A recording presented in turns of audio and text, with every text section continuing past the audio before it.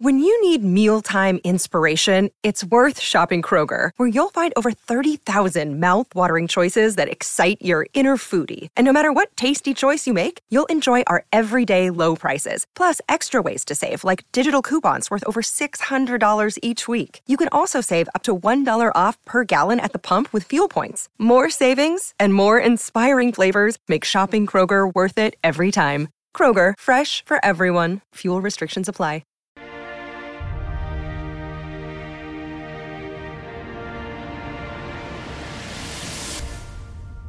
There's a dream I feel so real, all the world. You're listening to The Run Home with Beav and Steve, thanks to MG Motor New Zealand Performance Retold with MG4 Electric. The Run Home's Rugby World Cup update for you. Utility Damien McKenzie will start at fullback in the All Blacks final World Cup pool game against Uruguay, with captain Sam Cane, as expected, named for his first start of the tournament in France, with a quarter-final spot still not secure. Coach Ian Foster has reshuffled his lineup, inserting replacements Ethan Blackadder for his first World Cup appearance and resting several frontline performers. Only 6 players have retained their starting positions from convincing win over Italy. Prop offer Tunafasi, hooker Cody Taylor, flanker Shannon Frizzell, first 5 Richie Moanga, midfielder Geordie Barrett and winger Will Jordan. It's a powerful looking team, and here's Ian Foster's thoughts on his selections. Look, we've selected the team that we think is best for this game. It's obviously a must-win for us, and that's our number one focus. Where we made a couple of tweaks is some guys that we felt maybe didn't need a hit out, but can still be in really great shape because of that. So, but I think you see when you look at the team, there's a lot of continuity in many aspects. We know to bring the likes of Sam and Tyrell, Geordie kept their progress coming back, and I know they're really keen in those roles. So bringing Sam Whitelock coming back in, so a lot of those changes I think have got us into a really strong position for this game. And one of those changes is playing Damien McKenzie in the 15 jersey. Well, he's always been a 10-15 for us, so it's keeping that combination between our 10 and 15 going well.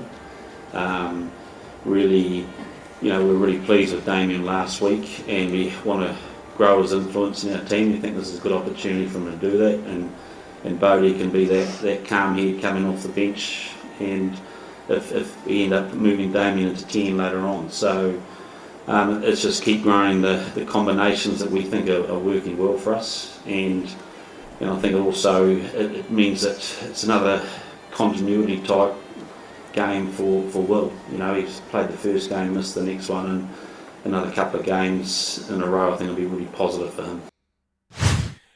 And someone else also returned to the starting lineup is captain Sam Cane. Yeah, I'm very ready. I'm very excited. It's been a little bit of a road bump for me personally to start the World Cup, which was, I think I spoke about after the game how it had been a little bit frustrating, but just really excited and grateful to be back. Looking forward to training the Sabo actually to test things out under a bit of heat, a bit of pressure from the boys, and then feel a lot more confident heading into the game again, so you can't wait. You can't wait to get out there against Uruguay, and that's all the team are looking at right now. The squad as a whole is in good shape physically.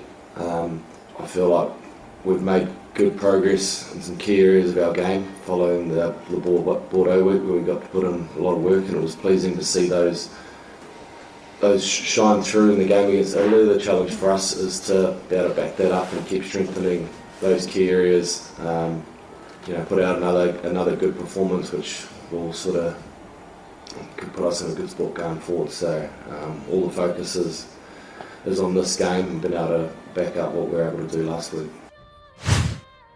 Speaking of focuses, back to Fozzie now. What's the main focus of the team? Look, there's been so many cards, and It seems to be the way it is. Hopefully that settles down a little bit. But I think we're really aware of the way the game's been played and officiated now, and we know we've got to take responsibility for our technique as much as we can. I think we did that really well against Italy, and it's an area that we know has big ramifications if you get it wrong. So, yep, it's a focus. It's not the focus, but it's high up on the list. And we've got more from Fozzie as this press conference continues today. I'm just going to say we're pretty clear about what we're doing, and I guess there's always a couple of spots that people can put their hand up. There's guys returning from injury, and so we just need to make sure that they get out of the game what they need to get out of the game to make sure they're ready. I think. But we're pretty clear with the strategy, and I think it's also, you've got to remember when you talk about starting 15, it's also about the 23, isn't it?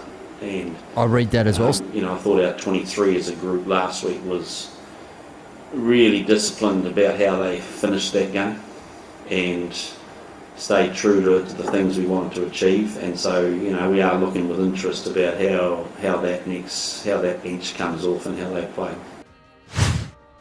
Someone that deserves a place on that bench is Cam Royard. Here's Fozzie and what he brings to the game. Look, I want to see him do what he's good at. Like, he brings an edge to the running game. He's a threat, and I want him to stick with that. I think his left foot kicking is a real asset for us. We haven't got a lot of left footers in our inside backs, and so that's a bonus.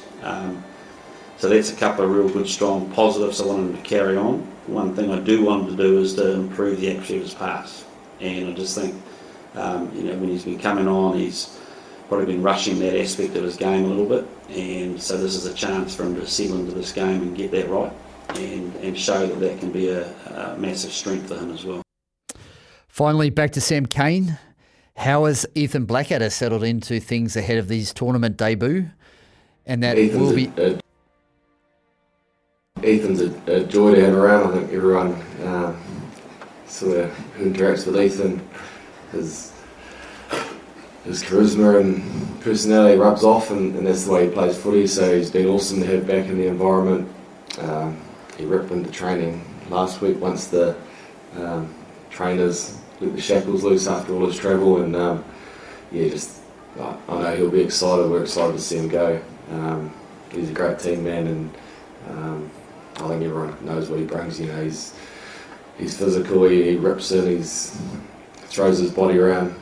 He's got a big engine, so looking forward to seeing him make his World Cup debut. And he is a guy that goes 100 miles an hour in just about everything he does, and like everything, that's a strength and a weakness, and so he's just got to be smart about how he uses his energy, but come back and fit it in well, and it'd be great to see him come on. And it's been a sort of a lengthy time away from us. I don't know how long. It's just not far away from 2 years, isn't it, with injuries and stuff. And so, he's feeling pretty honoured and privileged to come back, and I'm sure he'll show that.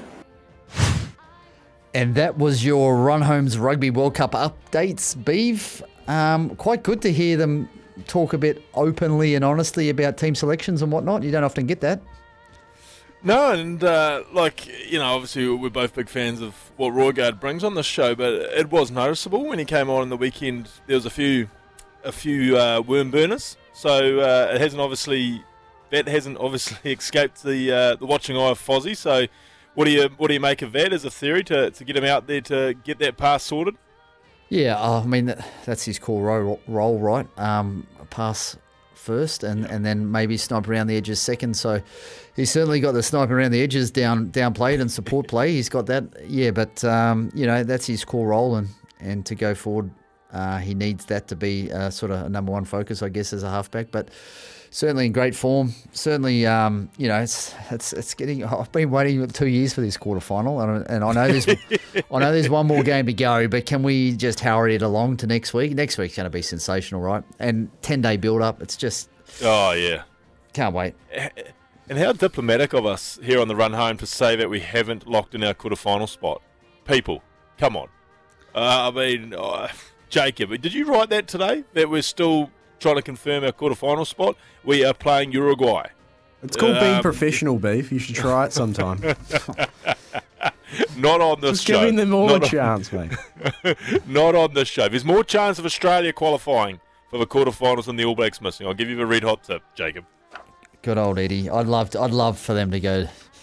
I'd love for them to go. You know, so bloody negative about everything you are, Beaver.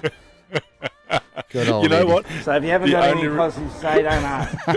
The only reason I'd love that miracle to happen is then we would have England and Aussie for a whole week. Oh yeah. And the press conferences. That's the only. That could possibly be the most boring game of rugby ever.